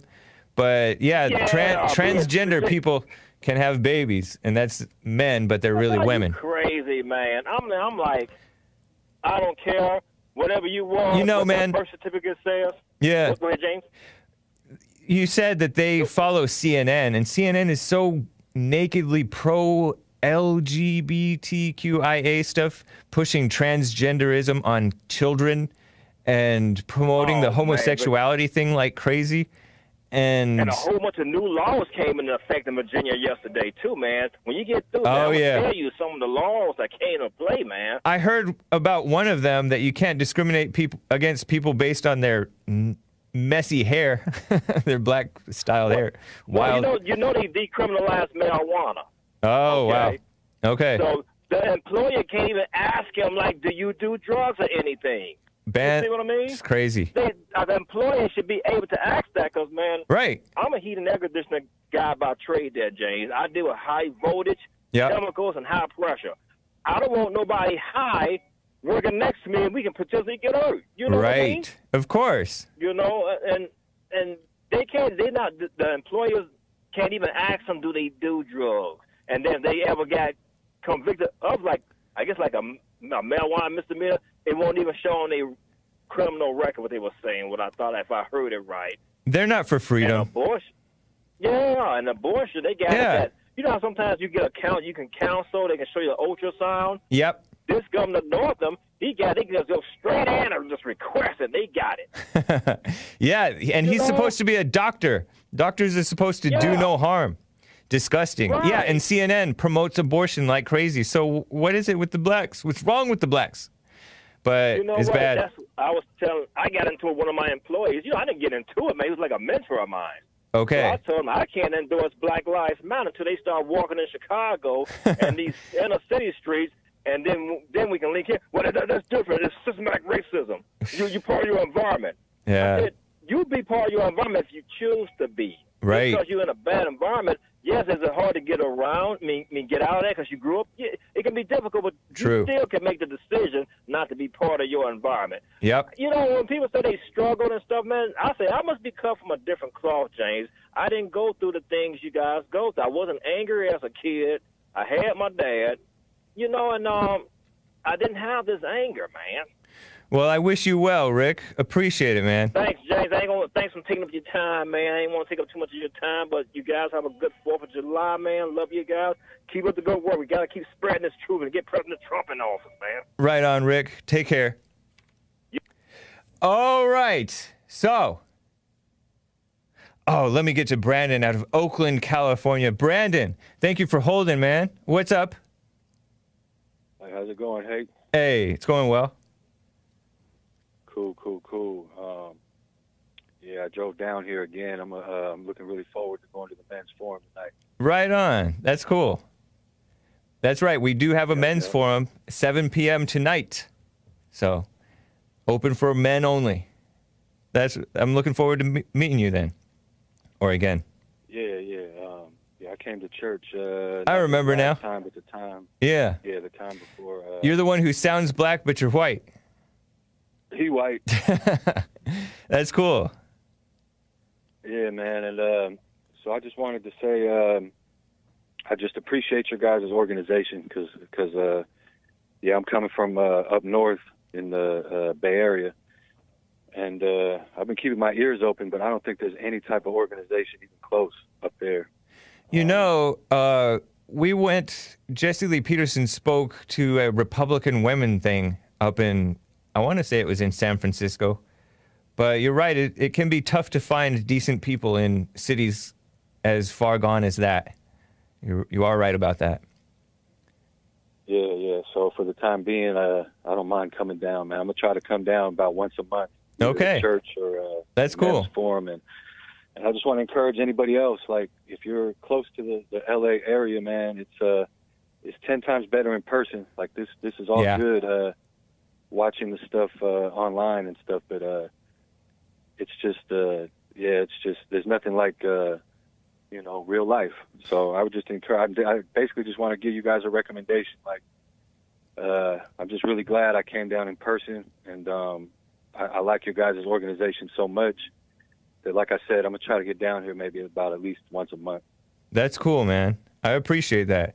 A lot of people they drive up from San Diego or drive down from Las Vegas, and some people fly in from around the country, Atlanta, different places, and even across the world to come to these men's forums and men's conferences. We didn't have a men's conference this year because of COVID, and we were going to have our 30th anniversary and stuff. But church with Jesse Lee Peterson, it's really nice. I appreciate that. And you are right. It's good to be there in person and interact with Jesse Lee Peterson and maybe some of the other people. It's cool. That's cool, Brandon. Appreciate that. All right, I'll see you later. Hey. All right. See you later. Day. You as well. Take care. That is cool. Let me quickly get to Alexis out of Houston, Texas. Nice, man. Alexis, good to hear from you again. Hey, good to hear from you. How you doing? Doing fine. Did you hear about Spreadshirt and Teespring kicking off our white? Yeah. They canceled our White History Month. We thought that Spreadshirt might be able to work with us, but no, it's against their community guidelines. So we may be in touch or whatever. Too? Yeah, Spreadshirt as well. I didn't hear about that. Yeah. Are you on Bluetooth or speakerphone or something? No, I'm on my phone. Does it sound bad? No, just a second earlier it did, but right now you sound fine. So just stay close to it. Okay, well, I called you last year on White History Month as well. Oh, okay. Say, cool. For the second time. Nice. Happy White History Month. Happy White History Month to you too, man. Appreciate that. Hey, so the person before me was talking about some pastor talking about how he was talking about. But apparently there was a miscommunication saying that Jesus wasn't white and whatnot. Right. He was talking about the Hebrew Israelites and whatnot. Mm-hmm. Well, a couple of days ago, Lecrae, the black rapper, has been, yeah, a topic because he allowed the guy from Chick-fil-A to wipe his shoes or whatnot. Yeah. Polish his shoes. Yeah. So, it's weird, you claim to be a Christian and you're going to allow that to happen. Right. But a couple of years ago, I actually started listening to Lecrae's album, several albums, because I really love music, so I listen to artists' albums and discography. So I listened to Lecrae's album, and I am a Christian, Yeah. So I was like, okay, let me check this Christian rapper out. And I think in one of his latest albums, I heard part of his song. Stay close to your phone, Alexis. Stay close to your phone. Okay, so in his latest album, one of his songs, he says in a quote, "I believe in Jesus. I love Jesus. I love Jesus, the one out of Nazareth, not the European Jesus with the thin lips, with the fair skin and the perm," something like that. Uh-huh. So when I heard those lyrics, I said, "Oh, this guy is crazy." Yeah. Well, if you're a Christian, why would you be worried about the appearance of Jesus or what his race is? Like, that has nothing to do with Christianity. Right. And so I immediately stopped listening to him. And the youth pastor at my church, he's a big fan also, and he's a white man. So he did. I was listening to Lecrae, and I heard he said this. Lecrae hates white people. Yeah.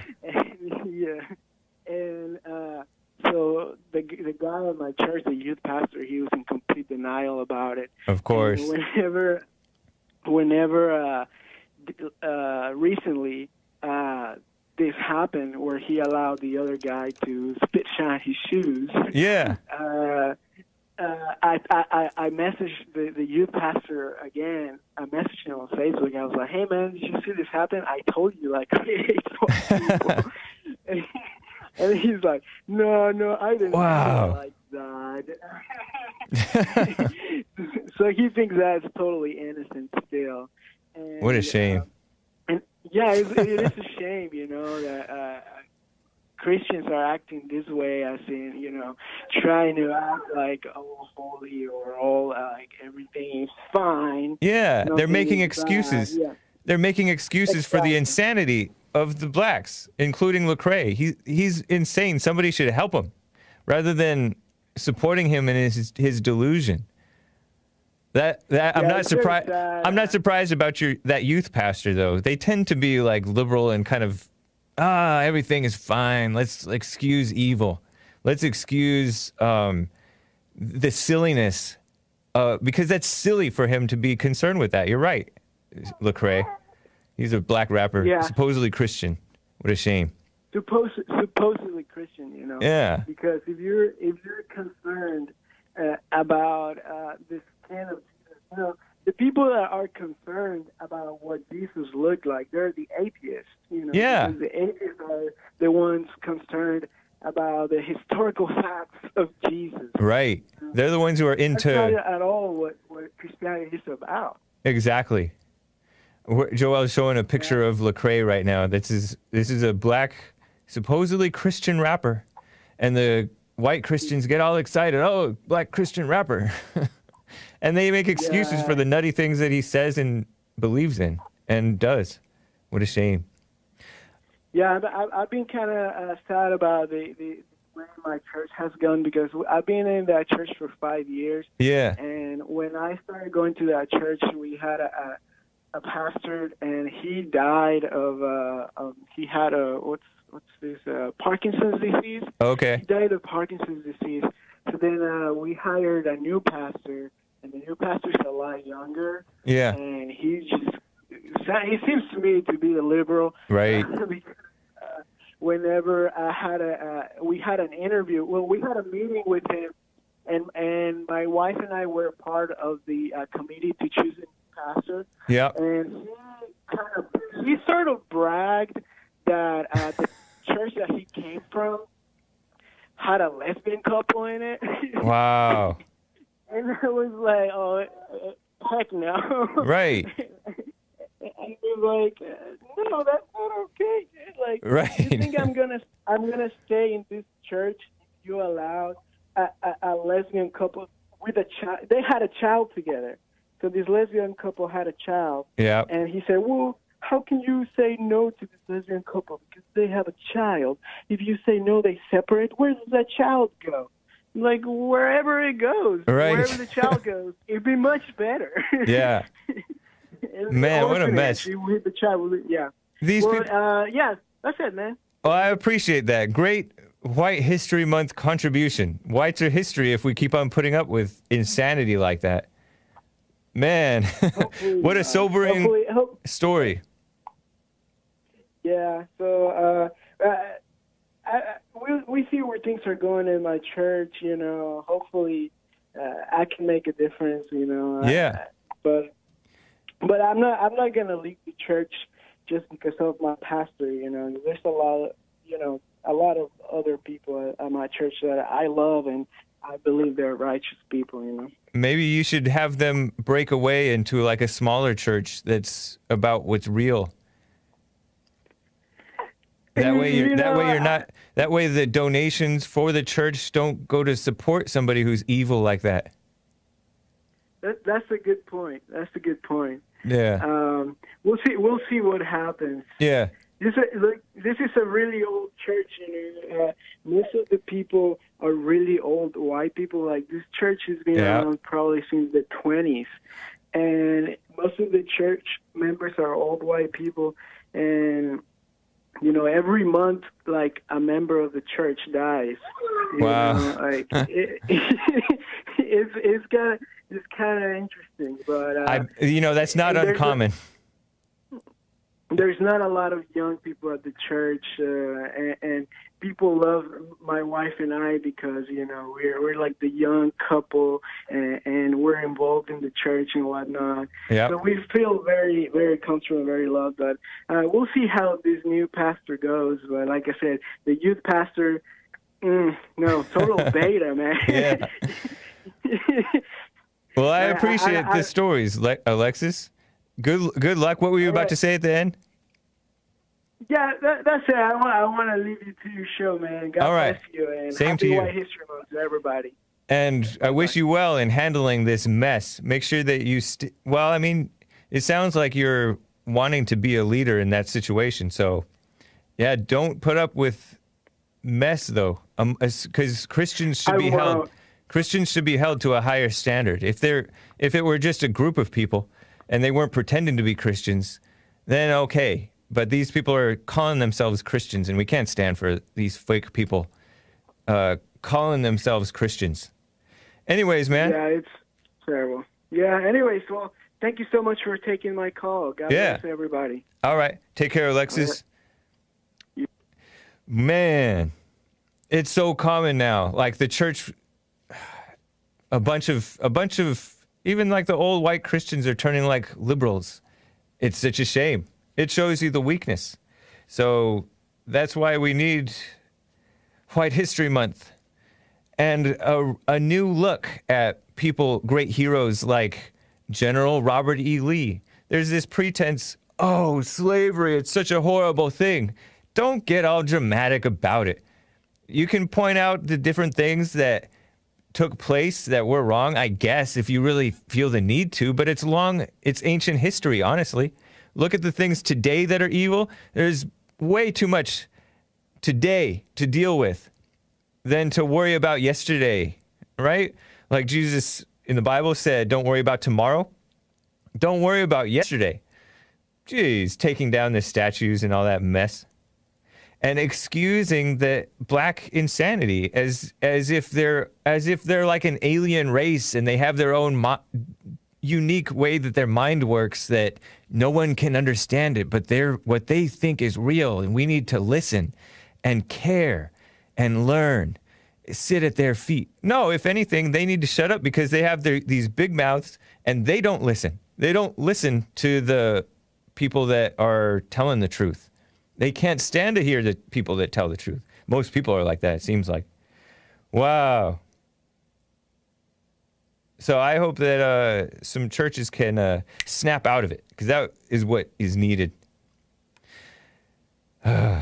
Supposedly, according to Drudge, the Trump campaign, speaking of madness, is still contending with fallout from the Tulsa rally. I'm like, this sounds like fake news to me, because how so? I happened to watch the Tulsa rally and listen to it. I mostly listened, but it's partly watched.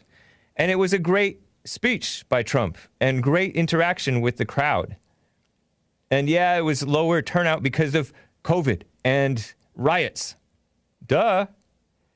But they're acting like, by the way, get pumped, because Trump is supposed to have virtual rallies July 3rd and 4th. DonaldJTrump.com/events, I think. On President Trump's remarks from Mount Rushmore, Friday, July 3rd, 8 p.m. Eastern, 5 Pacific, 6 Central, 7 Central, 6 Mountain. So, and then he has his Salute to America remarks Saturday, July 4th, 4th of July, 8 Eastern. Isn't that nice? I'm opening the treasure chest. Thank you, Joel, for remembering. So, yeah, let's hope he gets tough. I heard that Politico is hard to believe because it's a far-left outlet. There's this outlet called Politico. But they came out with this article saying that Trump is kind of regretting having listened to Jared Kushner too much. And he's caught a lot of criticism from Tucker Carlson and many of you guys for listening to this liberal son-in-law, Jared Kushner, who's not even a Christian. I mean, you got to cut him some slack. He was raised Jewish. He stayed Jewish. But his daughter, Trump's daughter, became Jewish to marry Kushner. And there are a couple of liberals, feminists, and kissing up to false black victimhood and things like that. And let's hope he goes with his instincts, which are much better than any of his advisors, I think. So, what a mess. So I loved the Tulsa rally. I find it hard to believe that Trump is disappointed in the low turnout or anything. I don't think he's that full of himself. Supposedly there are allies pushing Trump to be less polarizing, but he needs to be polarizing. That's how he won, because he's polarizing the truth versus the lies. And he did that very well in his campaign 4 years ago, really. 5 years ago, too. I love that he doesn't listen to his advisors too much. Or sometimes he does, maybe, but he listens, but doesn't, and he listens intently to people, but he doesn't necessarily heed their bad advice. He's, if anything, if anybody in the government is his own man, Trump is his own man. Drudge shares this article by Steve Holland in the far-left anti-Trump outlet Reuters, saying, speaking on condition of anonymity, right? Anonymous sources. Allies said Trump was often his own worst enemy. Nope, not true. Only when he listens to sleazy people like them. And heeds their advice, right? He can listen to them, but not heed their advice. They pointed to him retweeting a video on Sunday that included a supporter shouting white power, a slogan among white supremacists, and then deleting it. Maybe he shouldn't have deleted it. That's the only thing he shouldn't have done with regards to that. Because the man was obviously a decent man. Trump supporting man. And he just chuckled and said, oh yeah, white power, white power. And then this dumb liberal is like, oh, he said white power, see? As if white automatically means hate. And as if he really meant the white supremacist thing. So ridiculous. Such a boogeyman, this world fearmongers about white people. So ridiculous. And I love that Trump has also called out Fox News for hiring that black liberal woman, Donna Brazile, who was the head of the DNC, Democrat National Committee, when she leaked like some debate questions to the Hillary campaign back when it was Hillary versus, I think, in the primaries versus Bernie Sanders back 4 or 5 years ago. And Donna Brazile, they're quoting Donna Brazile in this supposed, Trump digging deeper into racial incitement. Donna Brazile, of all people. Dig up a picture of Donna Brazile real quick. She says, I'm going to get to his BLM thing. She says that Black Lives Matter, which 74% of Americans supposedly support, doubt it, has become not just an urban but a suburban rallying point. It's being led by young people who are asking their parents, how can you support this man in the White House? And she's the disgraced former DNC chair who cheated on behalf of Hillary and yet was hired by Fox News. Oh, problem? No. Okay. So Trump tweeted that police would remember the horrible BLM chant, Black Lives Matter, and Black Lives Matter, whom this woman is kissing up to, which hates white people, hates cops, falsely smears white people as not caring about blacks, falsely smears police as murdering blacks, which is not true. And Trump reminds us of the horrible BLM chant, which took place in New York City by a big crowd, pigs in a blanket, fry 'em like bacon. Or that might have taken place in Minneapolis or Minnesota somewhere. Maybe our great police, who would have been neutralized and scorned by a mayor who hates and disrespects them, won't let this symbol of hate be affixed to New York's greatest street. Yes, Black Lives Matter is a hate group. Hate-filled. Don't fall for anything else. It's a false smear. It's a pretense that, the whites are the ones who need to be told that Black Lives Matter. No, the blacks need to be told that. Anyways, they support abortion, LGBT madness, socialism. They hate Christians. They hate whites. They hate men. They want to destroy patriarchy, which is what the blacks need, is fathers. Duh. Anyways, let me just double check the last bit of super chats. We have technology to grow a baby in a turned off microwave. It does not make the microwave a woman, says Mo Betta Stand Up. Philosopher and Mo Betta Stand Up. And Polly J, thank you for the diamonds. Let me just double check the last bit. Right on. I think I'm all caught up. Thank you guys for this continued support. This has been day 2 of 2 hours of the Hake Report. Nice. TheHakeReport.com. What's up, the Credit Solutionist? Very nice. I'll see you guys later. TheHakeReport.com. Make sure you check out the Sunday service from last night. It premiered on Bond Rebuilding the Man YouTube channel. Rebuildingtheman.com/church. All right, guys. We'll see you tomorrow, Friday. Cool.